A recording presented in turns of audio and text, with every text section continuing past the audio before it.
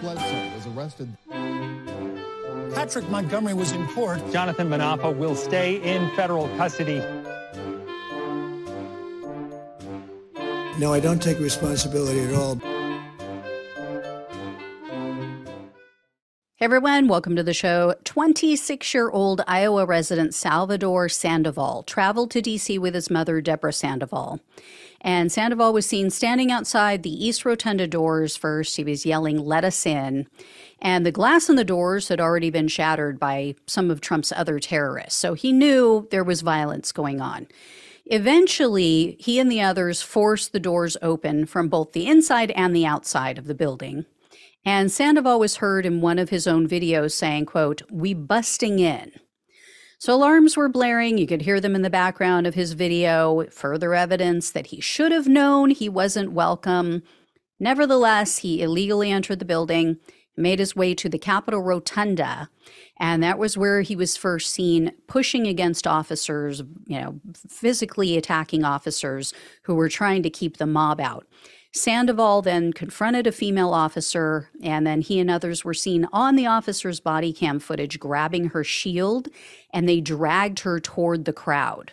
So to avoid being dragged into the middle of the mob, that officer was forced to let go of her shield, so it left her more vulnerable to attack. After that incident, Sandoval headed back to the East Foyer. He was seen there on surveillance camera pushing another officer. Then, as another officer attempted to help members of the mob who had fallen, Sandoval charged at and he shoved this one officer from the side, totally blindsided him. Officer didn't know it was coming. And the officer testified, he was trying to prevent other members of the mob from trampling these people who had fallen. And he nearly fell as well. So Sandoval still wasn't done. He moved on to another officer who was attempting to move the mob out of the area. He was seen on that officer's body cam engaging in a tug-of-war over that officer's riot shield. Eventually, though, he was forced out of the building, and he remained on the Capitol grounds for several hours along with his mom. On January 7th, someone texted Sandoval, and they said, "What are your thoughts on the Capitol attack?"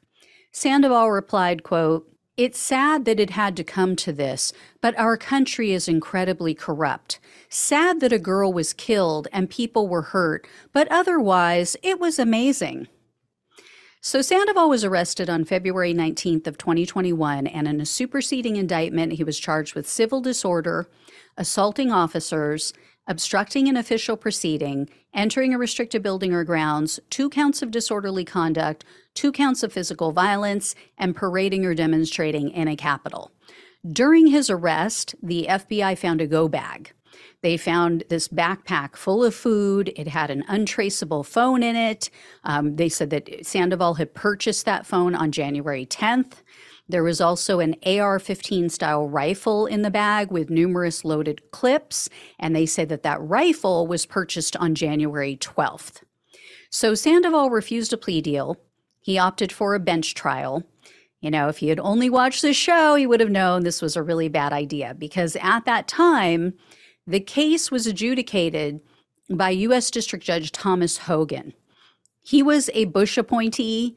He does not suffer fools or January 6 criminals, and Judge Hogan has since retired, which I was pretty bummed about. But prior to his retirement, he found Sandoval guilty on all counts. So Sandoval was facing up to 20 years in prison, 3 years of probation, and $250,000 in fines. And this time, the prosecutor requested a fairly stiff sentence because they asked the judge to impose 2 sentencing enhancements. So the government asked for 88 months in prison, 3 years of probation, and $2,000 in restitution. Surprisingly, Sandoval has no criminal history. What a way to kick it off, though, huh? But anyway, following Judge Hogan's retirement, Sandoval's case was assigned to U.S. District Judge Colleen Kolar-Catelli. She's also a tough judge, but not quite as salty as Judge Hogan. I couldn't locate any public details about what the judge or Sandoval said at the sentencing hearing, but Sandoval was sentenced to the full 88 months in prison, 3 years of probation, and $2,000 in restitution. So this is among the most lengthy sentences to date. And he received quite a bit more time than his mother. She didn't go in the building, so I think she took a parading charge plea, but that she received, I would say a harsh sentence for what she got. She got 5 months for that one misdemeanor. And again, she took a plea deal, whereas he went to trial. And consider this, some Oath Keepers who were found guilty of sedition and other serious felonies, they received less time than this guy. Some of them got like 2-3 year sentences. It's unreal how these judges differ.